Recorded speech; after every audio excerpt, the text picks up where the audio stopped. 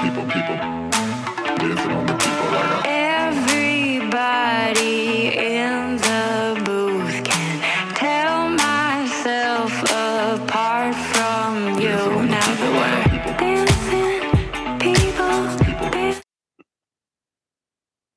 Buongiorno! This is SMQBs episode Bellissimo. 131.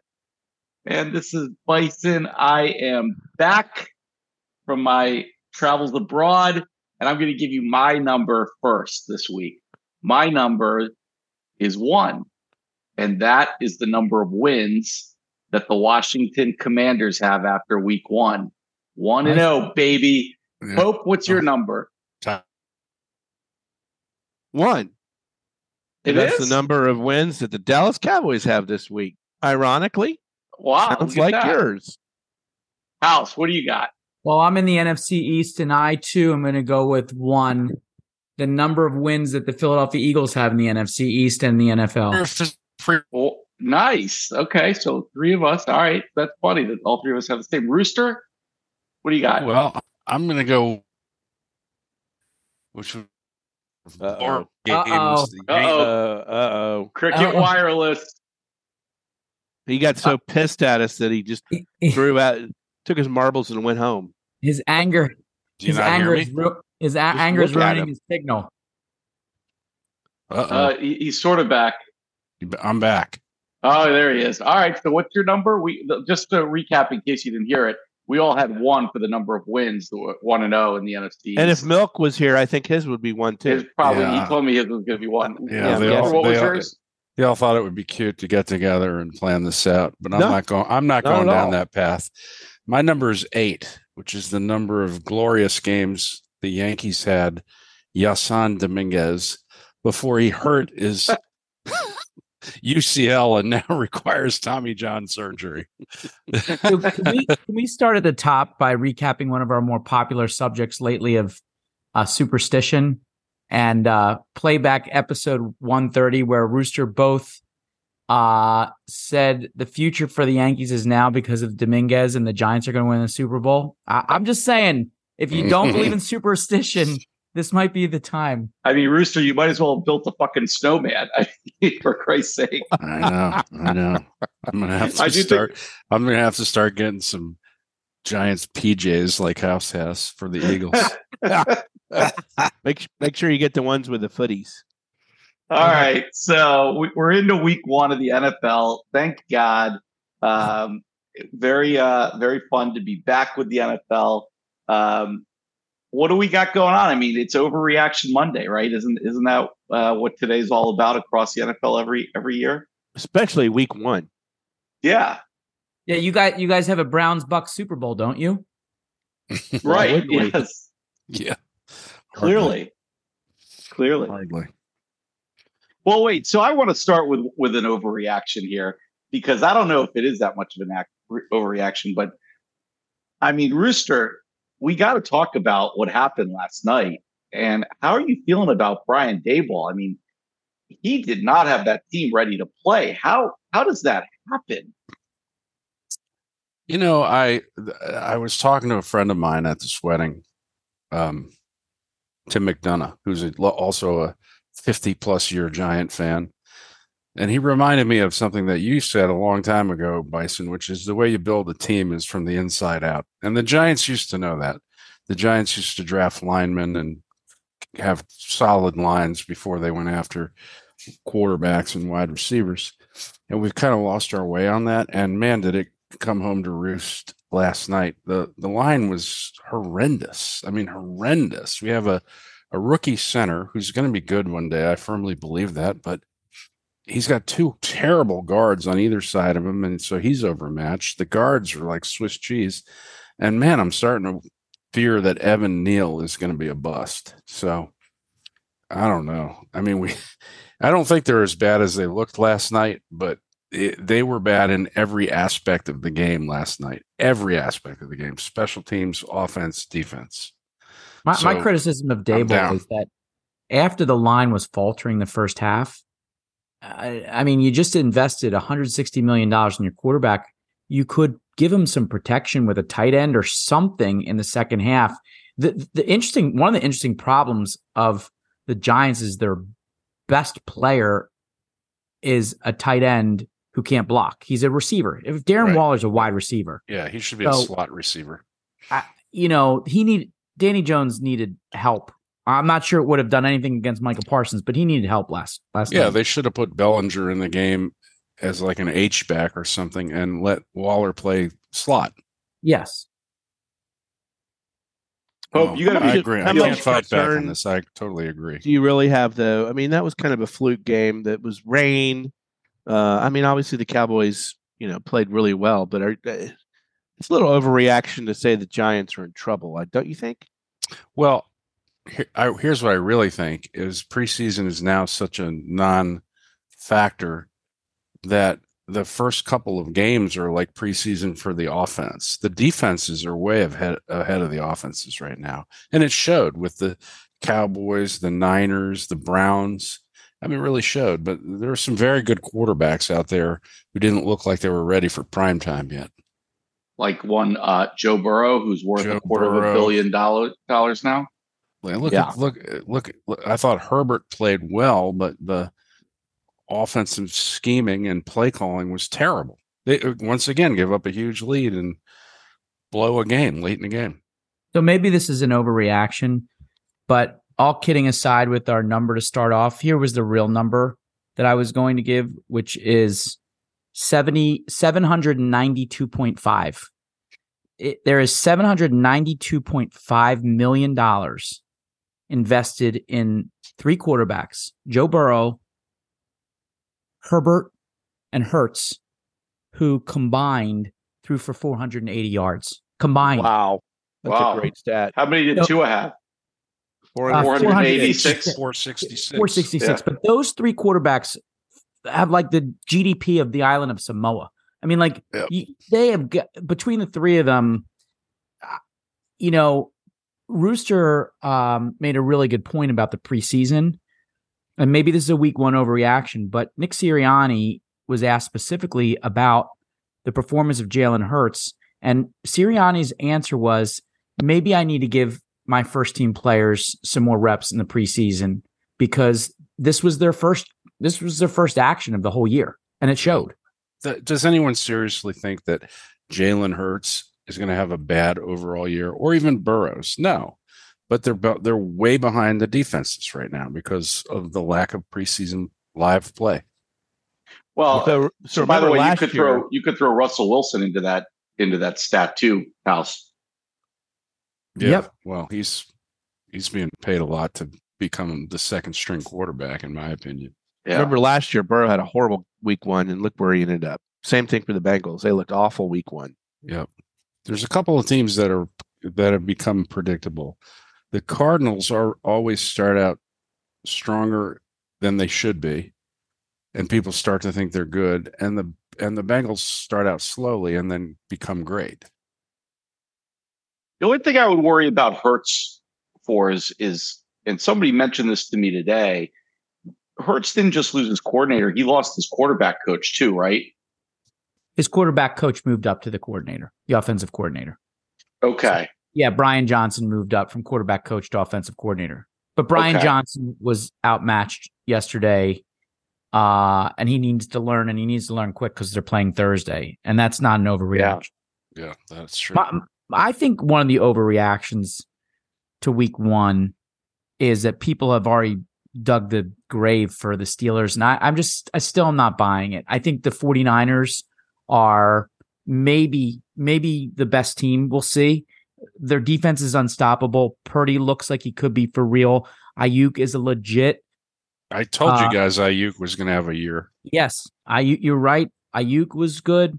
CMC is CMC, and Debo's still a major weapon, and they've got Kittle. So, they're really on all cylinders. So to say that the Steelers, because they got trashed at home to maybe a team that could be in the Super Bowl, I think the Steelers will be okay. Yeah, I agree with that. They were way overhyped coming out of preseason, but they'll get their way to a 500 or better record like they always do. Overreaction. we worried about the Chiefs, or are we buying stock in the Lions? I would say neither. I think realistically, the Chiefs' strategy of not really caring if they ever replace Tyreek Hill with another superstar wide receiver may be catching up to them, because their B- guys who were behind Tyreek are now not with the team. They had that whatever his name with the triple name, Valdez Scantling or whatever. Yeah. And then they had Mecole Hardman, and they had some others, and Juju. And those guys are all gone. And so now who do they have? They have a bunch of guys who drop the ball a lot, and an aging superstar tight end who had to miss the first game. So I still think Kelsey's going to be outstanding again this year, but they better start looking down the road soon, because Mahomes is young. Well, it shows you how bad they are without Kelsey. Exactly. Yeah, but the Lions offense didn't exactly light it on fire in that game. No, not at all. I mean, do they have one offensive touchdown, or do they have two? Yeah, I don't know. I mean, Goff they had a hasn't thrown an pick six. interception in forever, but he's also, just managing drives with short plays. Pope, you're being awfully quiet over there. You've got to be the mood in Dallas has to be one of euphoria. No, I mean, we're happy. Look, I've told you guys as many times as I can tell you, and I'll tell you again, the regular season doesn't fucking matter. We could go 17-0 and lose in the playoffs and not make the NFC Championship game, and this season will be a disaster. So, yeah, we're guardedly optimistic. I mean, obviously the defense looks like it's a juggernaut again, and maybe even better now with Gilmore. Parsons is, playing to another level. We didn't really get to see much of Dak or the offense last night. They didn't really need to do anything. But Pollard looked healthy, and that's going to be key. But, yeah, McCarthy called the plays, and he was all excited about that. I don't know. Talk to me after they play the Niners in Week 5. Talk to me again, and I'll tell you whether there's any excitement here in D. It's got to kind of suck, though, to know that your defense just had their best game of the season, and they're not going to have anything like that again, right? I mean, how I'm not saying they can't, but 7 sacks and 4 turnovers, 5 forced fumbles. I mean, it was like a jailbreak every time Daniel Jones dropped back. Yeah. So you would think that teams would figure out, it's interesting because in the pregame, Chris Sims and some others were talking about how you beat the Cowboys is you get Parsons kind of like not in kind of in no man's land. You don't know exactly. Sometimes he's going to rush, sometimes he's going to drop back, and so you just kind of do an audible, and then you play away from him. And I think the Giants went away from that, but other teams will figure it out. That's for the one of the categories we had to discuss today was whose stock is soaring. I would say Mike McCarthy as a play caller. Yeah. Okay. Yeah. I mean, he was, as Lee Corso says, not so fast. 2 weeks ago, people were saying he's on the hot seat, and now he looks like now that he's taken over the play calling again, he looks like he's actually a decent coach. I'd still rather have Dan Quinn than Mike McCarthy. Yeah. House, I was a little worried about your coach's decision making yesterday on the 4th and 2. Why not? Why are they going for that and not punting the ball there? When coaches in the NFL get in this little mood where they think that they're smarter than the rest of the universe, it never works out right. And that is not normally the type that Sirianni is. He did that. And, there were 3 million people in the Philadelphia metropolitan area who were like, what the hell is he doing? If your defense is solid enough to stop them, if you don't get it, then punt it, and your defense will be even more solid to stop them from getting 85 yards with more time taken off the clock. There was no logic to that, period. Yeah. And it was a poorly executed play. It was a Brandon Staley call. It was terrible. I mean, I couldn't believe it. That was surprising. House, are you worried about the Eagles at all, or do you think the Pats are better than we're giving them credit for? Well, I have to give some credence to the guys that were on the field who were saying that Bill Belichick was throwing defensive packages at them and mixing it up that made it very, very difficult. And I believe them. That said, I think they're going to have to really adjust to 2 new coordinators, which some folks on here said that was a concern about the Eagles. And I think that they had some big injuries. They're going against the Vikings on Thursday, and they just lost James Bradbury to the concussion protocol. So you now have to defend Justin Jefferson and Jordan Addison, and Slay can only cover one of them. And Nakobe Dean is in a walking boot, and Fletcher Cox might be hurt. So you got 3 defensive players who are starters who are all injured against a team, the Vikings, who are going to come in angry because they were embarrassed at home. I think Thursday is going to be really tough. I think the Patriots defense is on par with the Eagles, Cowboys, and Niners defenses. And like we said, the offense just isn't ready in game 1. It was a perfect storm, really, for the Patriots to do reasonably well. And, by the way, I was just up there in New England, and the Boston Globe, they're so defeatist right now. I mean, they're like happy that they just barely lost. They think that's a win. Can you imagine that? The Patriots? Do you think you left a defense out of that conversation, though, Rooster? Oh, no, I didn't. Here we go. Let's turn to DC. And the defensive line that beat the juggernaut Cardinals. Well, the only thing how did you beat Josh Dobbs? Tell us, how did you beat Josh Dobbs? The only thing Josh Dobbs? Say about the I don't even know who Josh Dobbs is. The one thing about Arizona is allegedly that is the strength of their team is their offensive line.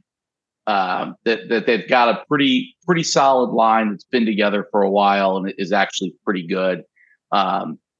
So it was, the Commanders' front 4 are all first round draft picks, and they did what they were supposed to. They took over. They took over on defense. I mean, they dominated the game. They didn't give up an offensive touchdown on the day. They gave up 3 field goals. And when they needed to shut them down, they shut them down. But the game in Washington, as I think a lot of people know, was really secondary almost to just the entire atmosphere. I've said it before. You guys have heard me for however 130 episodes before this, talking about how awful Dan Snyder is. And I have to say that Robert Griffin III, who's got very mixed legacy in Washington, he really nailed it in an interview that he gave to the Washington Post, where he said that he went from Washington to Cleveland and then to Baltimore. And he said his eyes were opened up when he got to Baltimore about what a good franchise really is and how the franchise has an identity and a pride in the way they play the game. And he had never seen that in the years that he was with Washington and Cleveland. And so he pointed out, and he said, what I've said many times, that start from the top.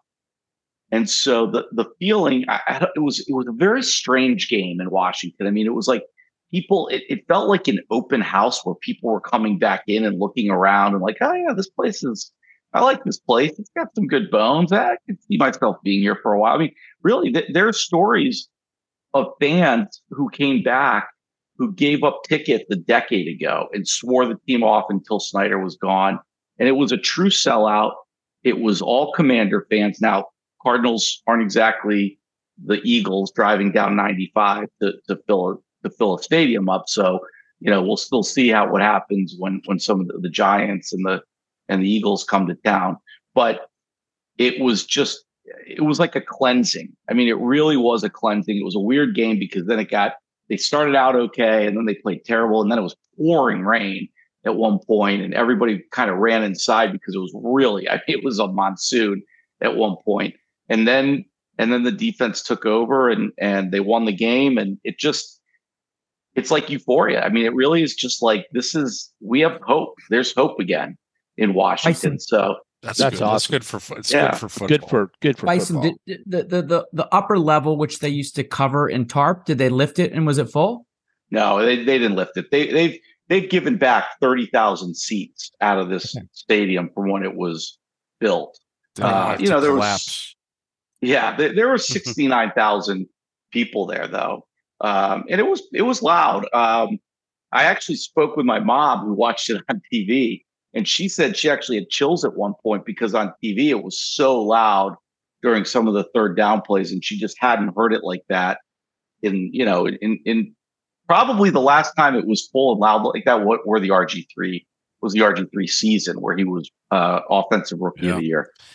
By the way, he's actually a pretty good TV personality. He's very good on he's TV. really good. I like him. He walked out there when they sent him out there. By the way, he took his two kids out with him like human shield. He walked out for his in between the one of the timeouts, and he took his kids with him. I was like, well, that was smart. That was planned.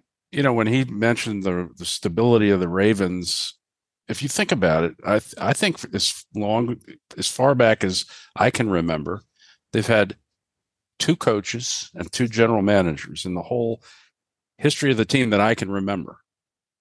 Starting with Ozzie Newsome and Bill or Brian Billick. Right? Yeah. And then when those guys retired, they moved on to two guys who have been there for a long time also. Yeah. And that's right. Juxtapose that with Washington. I mean, I can't even count the number of coaches you've had in the last 20 years. Yeah, no idea. Let me ask you guys one last real quick overreact. Is it an overreaction for either one of these that the Rams are back and the Rams are back and the Seahawks suck? That's the one thing I was going to bring back. Yeah. Okay. What were you going to say? I was going to say the same thing. I mean, who would have ever guessed that the Seahawks would lose the Rams and then lose 13-30 at home? At home. I mean, that's nuts. How did that happen? I mean, I guess, Matt Staff and, they found a little magic.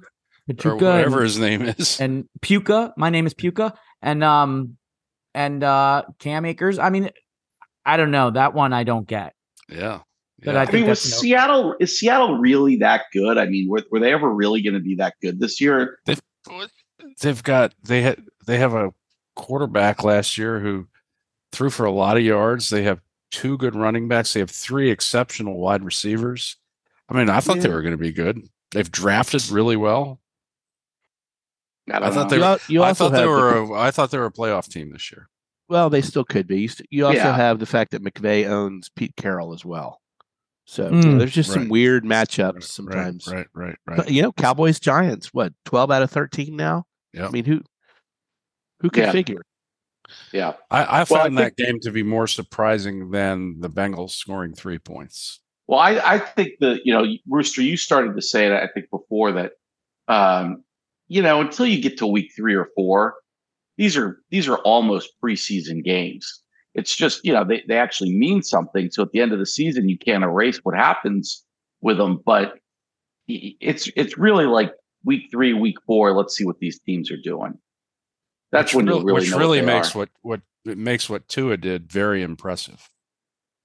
Yeah, well, that was going to be one of my takeaways from week 1.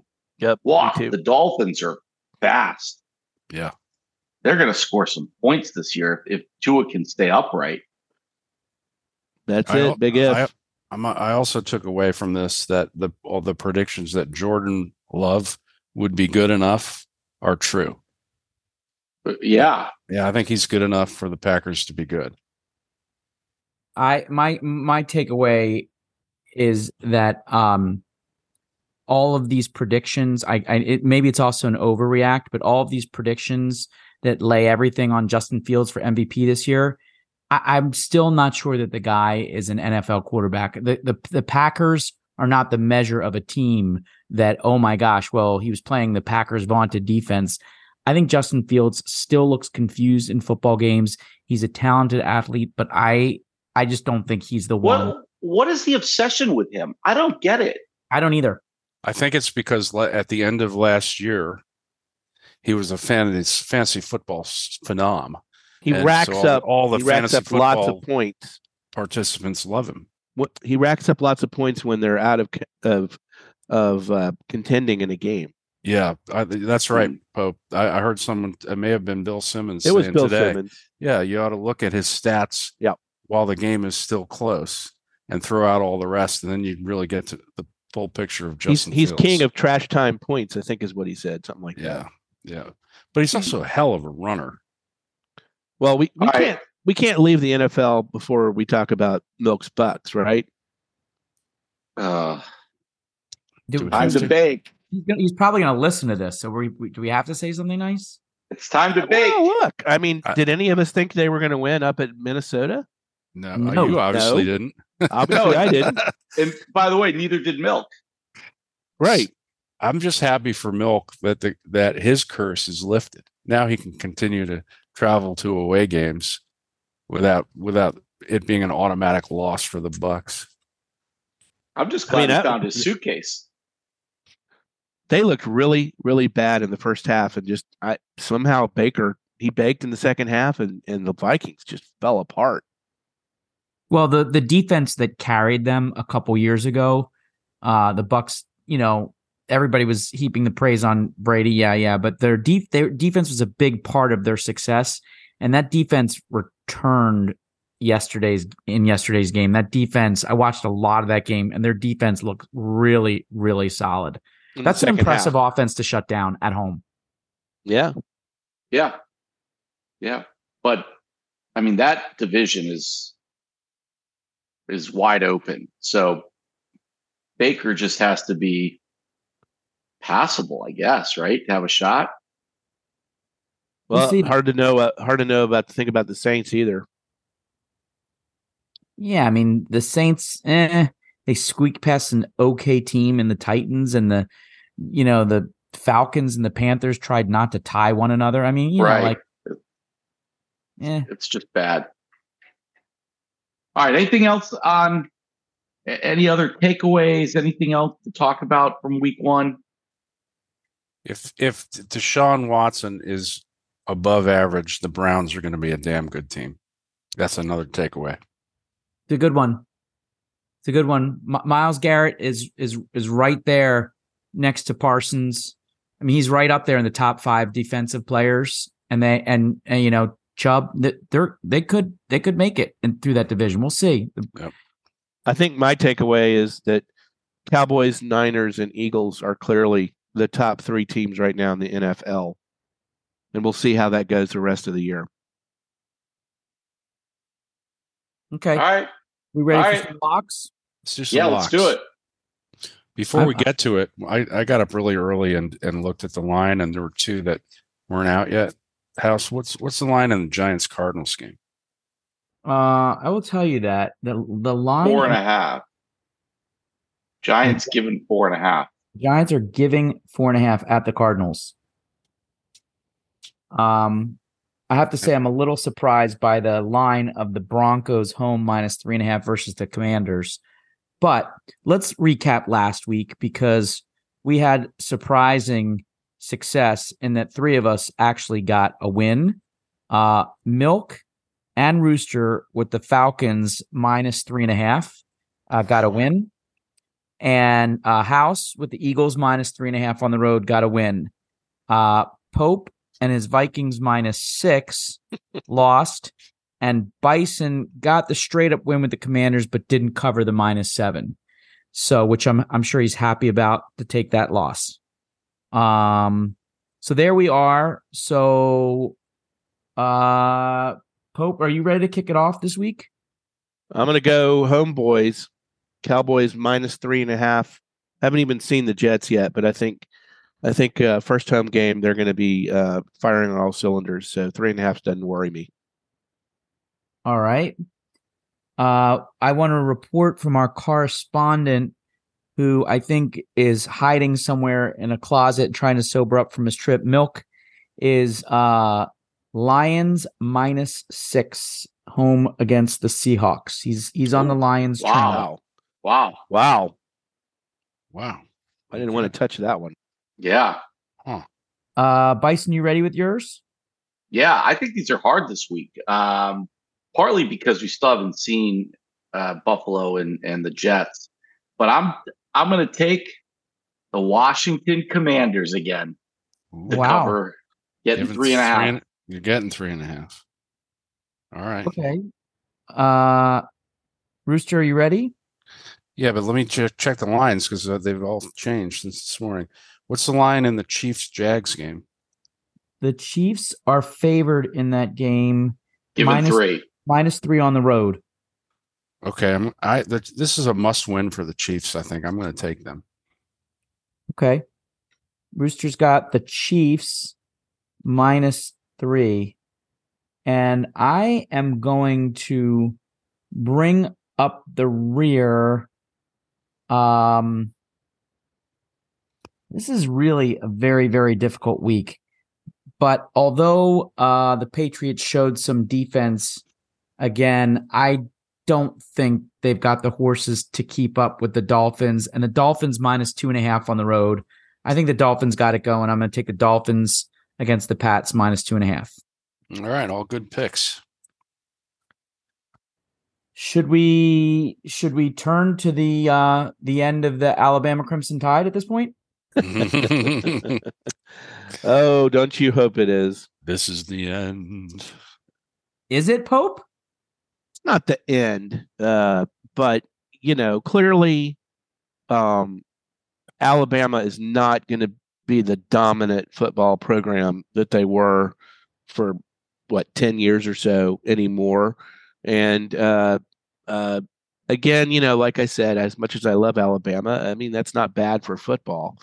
I was at the game on Saturday night. What an amazing college atmosphere that was. I'm sure you guys watched the game, but Texas, Sarkisian finally has the horses that he was looking for, and he outcoached Saban. His players are better at skill positions. Ewers picked apart their secondary. They got no pressure on him. Ewers picked apart their secondary, and the Texas defense was able to get pressure on Milroe, who doesn't have the ability to read off the first read and is a struggling quarterback at best. And actually, I thought the score would have been even higher. It could have been except for a couple fluke touchdowns for Alabama. So I would say my takeaway from that game is that Texas is the real deal. We'll talk about, does it change the top four? But, Texas in a down Big 12 year, they should run the table. They should be in the championship playoffs this year. Alabama is going to struggle. They've got a fortunate schedule, though. They have Ole Miss, Tennessee, and LSU, the big ranked teams ahead of them, all at home. Can they get back to the championship game against Georgia, win that game and go to the playoffs? I would say the odds are pretty slim that they do that. But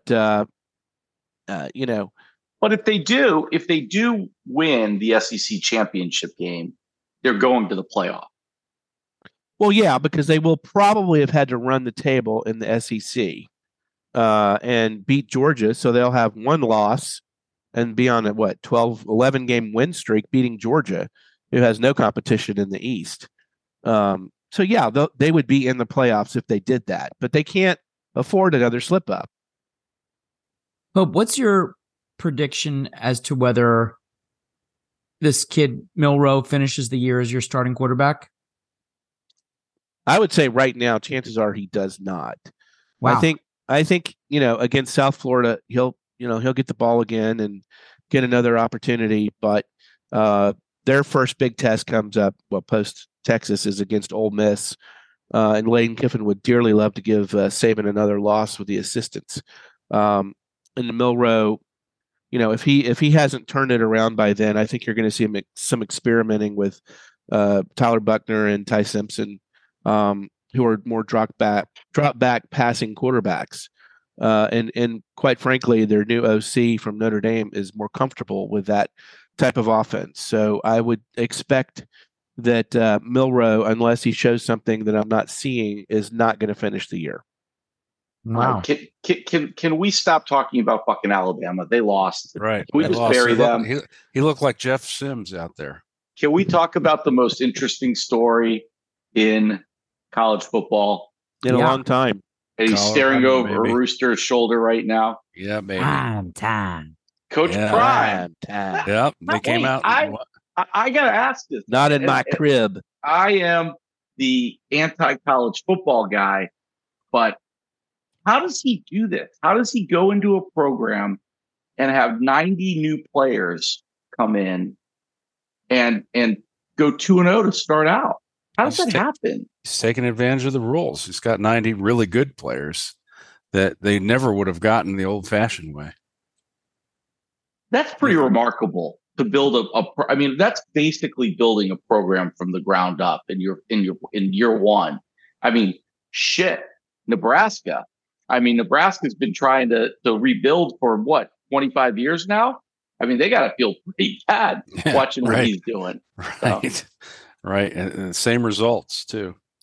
But he did have a lot of experience with his big three, hands people, the quarterback, the wide receiver, and the running back. True. But if you listen to the NFL players who played on teams with him, they all said, never bet against this guy. He's smart. He's the most competitive person they know, blah, blah, blah. And the kids are apparently buying into it. It's amazing to see.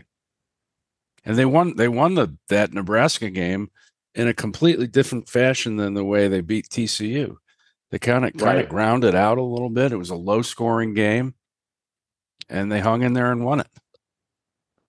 Look, the story is so amazing. I mean, there have been very talented black coaches in college football before. He's not the first, but he is bringing a almost like cultural transformation. I mean, look at what's behind you. The guy coaches in a sweatshirt and a studded diamond cross necklace that hangs around, wearing superstar shades. He gives, these viral YouTube pregame speeches. Motivational, like he's preaching, literally like he's preaching. You just haven't seen that in college. I don't remember seeing that in college football before. And in today's recruits, there are going to be a lot of kids that want to play for that, like a lot. Mm-hmm. Mm-hmm. Yeah. So I'll give you a quick inside scoop. One of the Alabama guys I was with this weekend knows a lot of people in the program and says that the chosen successor that Nick has right now is, guess who? It can't be Deion Sanders. It is Deion Sanders. And I will tell you, it is an interesting concept, but he and Nick evidently talk every day. He respects the hell out of Nick, and Nick really thinks that Deion's got a lot of talent as a coach. And by the way, have you seen the latest Aflac commercials? I was going to say, is this just from Aflac? No, Aflac commercials? It's not. They think that Deion could really take the program, when Nick decides to pass the torch. Now, my guess is that Deion won't be available, whether he stays at Colorado for more than when Shador leaves. Will he stay at Colorado, or will he get another SEC job, or is he really just shooting for an NFL job? I think he's a better college coach, but I don't know. Yeah, he's a motivator. He's a motivator of young men who are learning how to become men. He's perfect for this setting. Let's see if he can he's surrounded by some ridiculous athletes, and if he keeps getting those athletes, he's going to have success. It's crazy. I mean, College Game Day is going to Colorado versus Colorado State. Are you kidding me? That's the Deion phenomenon. Yep. It's unbelievable. It's unbelievable. I sat there and watched the game just because of Deion. By the way, if the top five now includes Texas, which I think it should. Oh, for sure. You have one of each of the Power Five conferences represented in the top five. It's good for college football to have a little diversity finally. and it's going to exist for a minute, and then it's all going to go into the super conferences. Right. So you're saying Georgia, Michigan, Texas, FSU? Florida State, yeah. And then maybe Is that how you have it, USC. Coach? Yeah. Georgia, Yeah. Michigan, Texas, and No, FSU? I don't have Ohio State in the top 5 right now. Yeah, that's what I meant. Yeah. I have USC as USC. 5. Okay. And The Florida top- State, Texas 3-4, in whichever order. Right. I think USC is probably on 5 looking out right now. I think I would put Texas 4. I mean, to go on the road and win at Alabama, first non-conference loss in 49 games. First time Saban has lost by double digits anywhere as a college coach at home. By the way, I mean, you've got to give credit to Texas and I seem to recall a lot of SEC fans putting their nose up in the air when Texas and Oklahoma announced that they were joining the SEC. There was a lot of chuckling from the SEC schools, and I guess Texas has put their foot on the throats of all those naysayers, right? They have now. NIL has obviously made a big difference. I mean, Texas is like a professional football program now, but they're playing by the rules. Right. I mean, all right, anything else? How great is it that Clemson is not even in the top 25? Oh, isn't that great? Dabo hadn't done transfer portal. He's let his time is passing. Yeah. All right. What are the big college games we got to look for this week? Anybody? Any good ones this week coming up? There was a good one besides game day. Let's see here. Well, Bison loves Florida State at Boston College. For all of you that believe in Boston College. Yeah, you don't have any huge matchups in week 3, unfortunately. All right. Yeah, I mean, it's just most of the ranked teams are going to have cupcakes, jockeying. But week 4, we'll get to that. That's going to be a good week. I'd like to hear from Milk. I wish you were on to hear if Florida can cover the spread, giving 6.5 to Tennessee at home. That used to be an interesting game, but maybe it's not so interesting anymore with how Florida has fallen. Sorry, Milk. Well, somebody just said to me that Tennessee's beaten Florida twice in 20 years or something, so it's not really much of a rivalry game. I don't know if that's true or not, but make that 3 told. out of 21. Oh, wow. Yeah. All right. Ooh. All right. Anything else on college? Slap Florida. Anything else on college? That seems like a good place to leave it. Tennessee is going to bitch slap Florida. Perfect. Call it a comeback. That's a good transition into punchable face. Yeah, who's got a punch? I got a couple punches. Go for it. Go, man. Can we start with fucking DraftKings, who today did a 9/11 themed parlay betting on the Yankees, Mets, and Jets? They actually advertised a 9/11 themed bet. And then they had to apologize, right? I should hope so. I mean, they should have escorted whoever came up with that right out of the building. That's just terrible. And back behind behind the shed and into a wood chipper. I mean, what is wrong? What is wrong with people? What kind of complete fucking moron thinks that's a good idea? And how does nobody in the building say, "Are you out of your mind?" That's one of the most offensive things I've seen in sports in quite some time. Brutal. That's what happens when in this country, when you hold up being uneducated and snarky as a virtue. Right. So that's one punch I got.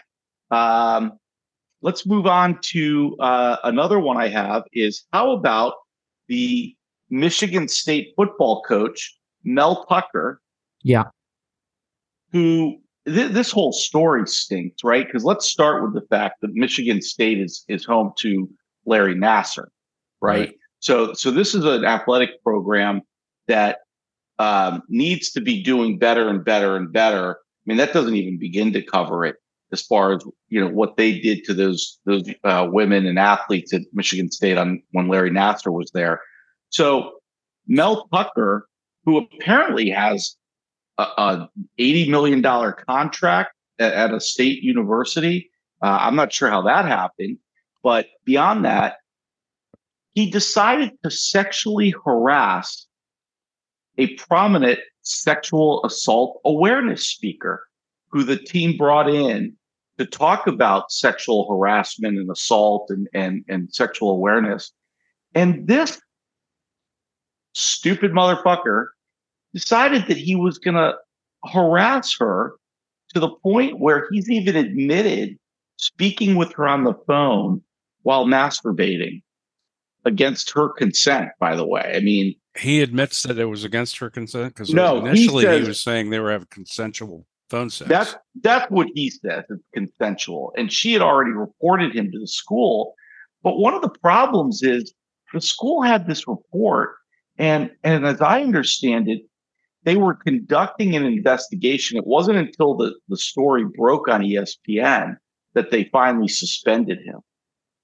So Michigan State athletic department gets a punch, and so does this guy, Mel Tucker. What is wrong with people? Those two stories right there. There were a lot of punches that can be thrown. I don't know if you guys have any, but those two right there are just both stunning. Good ones. Those are good ones. I think that story is yet to be fully understood. Yeah, that's probably true, but it's I don't know. I don't know. Whoever put together the USA FIFA team this year should be punched. Oh, we're going to get to that. Team full of guards and small forwards. Yeah, we might talk about that a little bit in the buzzer beater, so we can punch late in that. But all right, any other punches? No. All right. Somebody have a lasso? Barbecue sauce.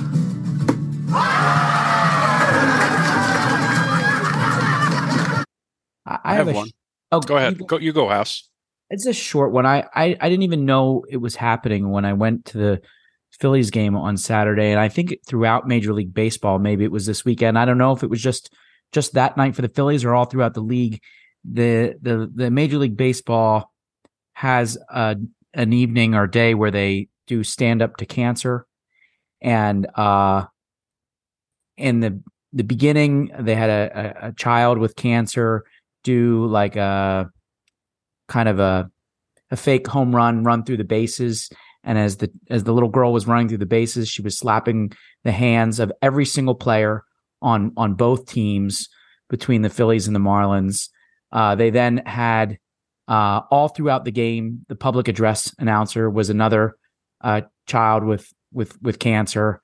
They did a 7th inning stretch, and the 7th inning stretch, both teams from all the dugouts, all the players and the coaches came out and held a placard. And I just think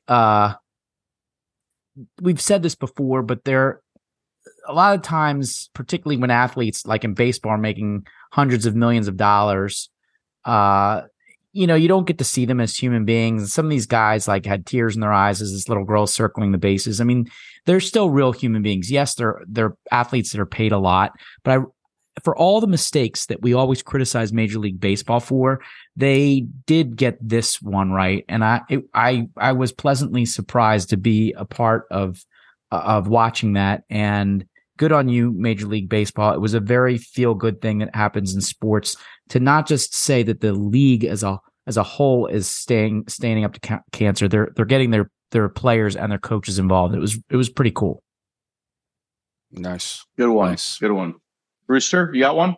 Yeah. I'm not a big tennis fan, but I feel like I want to thank Coco Gauff for the joy that she provided watching the first teenager since Serena did it in '99 march through and win the US Open. It was just a really beautiful thing to watch. Hats off to her. She came up against some really tough competition, including Sabalenka in the finals, who, is older and bigger and number one ranked player in the world after that match. And Coco Gauff just showed such tremendous grit and perseverance. It was really a sight to behold. And I think she's coming along at the perfect time as Serena fades. I hope Coco can step in and maintain this level of excellence for the U.S. Rooster, that was my lasso as well.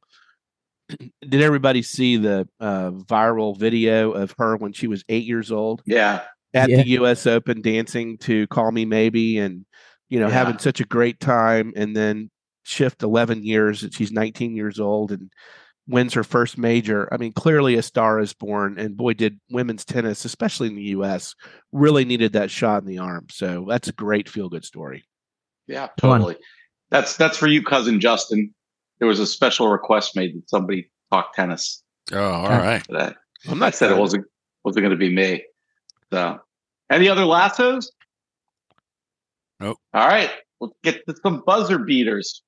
You got one? Well, I'll pick up the tennis because I'm not quite done yet. I mean, the Joker won 24th major, which now ties him with Margaret Court for all-time number of majors, and he's going to break it. He's going to run up a score, guys, like we talked about. Alcaraz is still, lost a tough semis to Medvedev, but Joker just crushed him in the finals. So, next year Joker's going to win 2 or 3 more majors. He's just relentlessly unstoppable, and you got to give him the respect. What do you guys think about tennis allowing a player who's not even allowed to post the flag of his or her own country under their name to play? Like Medvedev and Sabalenka and others, you look at under their name and the flag is just a black blank, because they're not allowed to say Russian Federation or Belarus. Should they be playing in these events? Wait, didn't we already go through this with hockey last year? What do you think, though? Well, maybe Medvedev's scared of Putin. Apparently, that's why we should clap for Ovi. Come on now. Ovi's not scared of game. Ovi's not scared of Putin. Game. He's buddies with Putin. But he's forced buddies, according to you guys. I don't think that. You guys brought me around on this, that these players are individuals, and if they're good in their sport, they should be able to play. As much as I don't want Ovi to break the record, but I don't know. Well, how can you keep Medvedev out of that? Because the country that he was born in is a bunch of raging assholes. And I'm not giving you my address, Vladimir, but he could defect. I got one more buzzer beater. People have families and look, I don't want to get too political here, but a lot of us weren't super proud of our country for a short period of time there. And I would want to fly the flag and play for my country without defecting or something like that. Just, now there's a little bit of a difference, obviously, between murderous dictator regimes starting wars, but they're individuals. They're individuals. So. All right, my other buzzer beater is, we haven't talked about it in a while, but Major League Baseball is coming to a screeching conclusion. We're only 3 weeks away from the end of the season, and I think we finally have narrowed down what our teams are going to be for the wild card race in the American League. My Rangers are a half game back. Rays are already clinched. Jays are +1. Mariners are tied for the last wild card.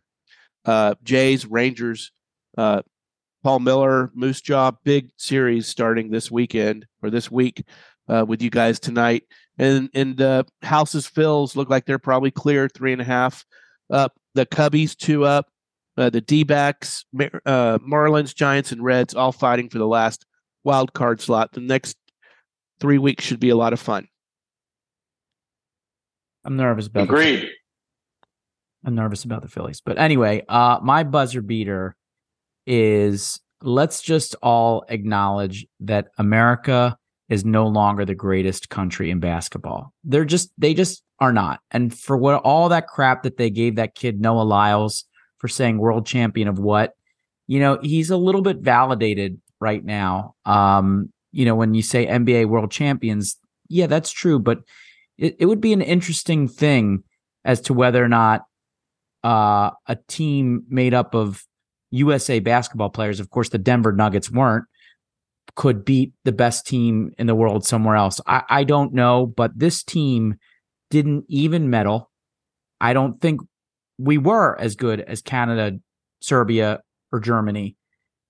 And we got a long way to go. And the fact that LeBron and KD and Curry are going to have to come off the bench in their mid-30s to late 30s says a lot of what you need to know. I mean, we should be able to field a team of 20-something-year-olds and still be the best in the world. But like I said in our text string, the NBA wanted to expand this game to the world. They succeeded in it, and now the USA is the worst for it. But we didn't even try to put together that kind of a team for FIFA. We always wait till the Olympics. For FIBA, yeah.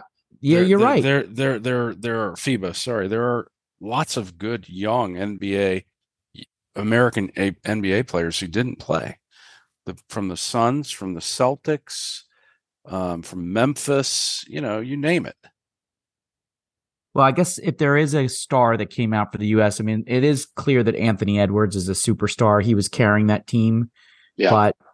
But besides Anthony Edwards, there wasn't really a lot to write home about.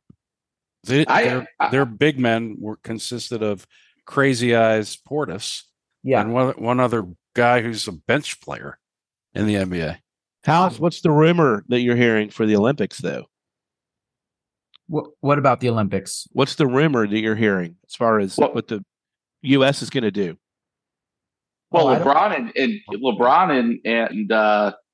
and Steph already came out and said they're LeBron, Steph, and they may even call some people out of retirement. They said. Listen, I think I was encouraged by that story. I thought it was kind of cool that guys like LeBron and Steph and we're watching this and we're going, this is bullshit. We got to take back our dominance. Right. No Jimmy Butler. Right. We could win with those guys. No problem. So are we having another 1984 Redeem team here now? Could be. It could be. Yeah. That would be a lot of fun.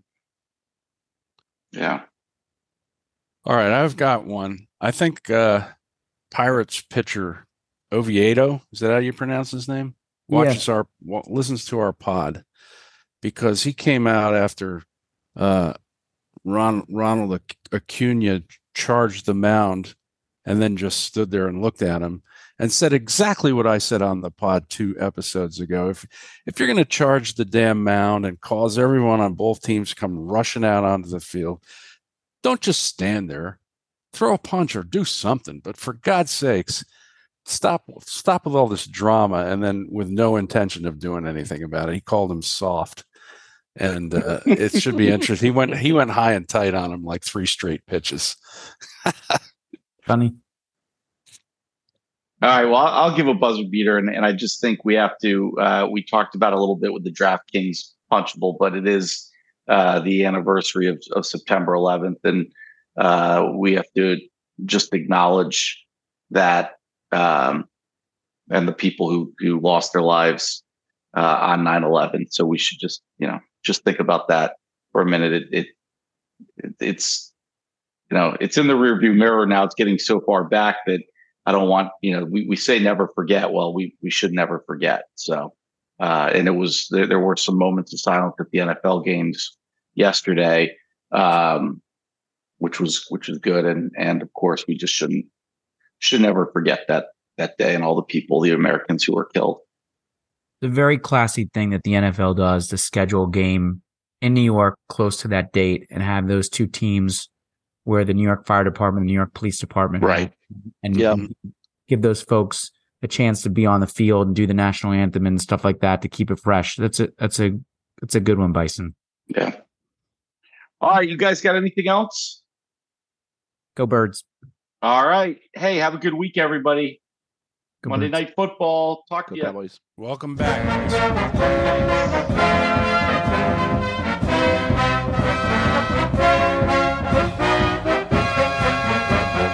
Hail to the Redskins.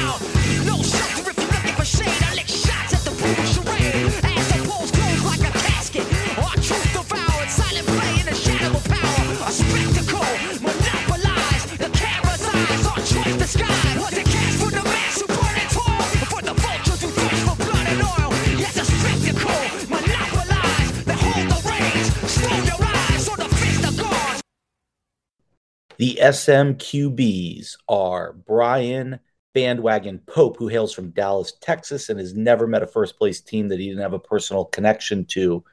Michael Rooster Phelan, hailing from Richmond, and who roots for teams from New York, or is it Boston? I can't remember which it was. One or the other. Also, Patrick Milk Michler from Tampa Bay, and he is still massively in love with Tom Brady and will never get over his man crush on the GOAT. Toby House Milrod, a long-suffering sports fan hailing from Philadelphia, whose Eagles team, they're still looking for another quarterback. And I am Chris Bison Nace, hailing from Washington, District of Champions. Thanks for listening.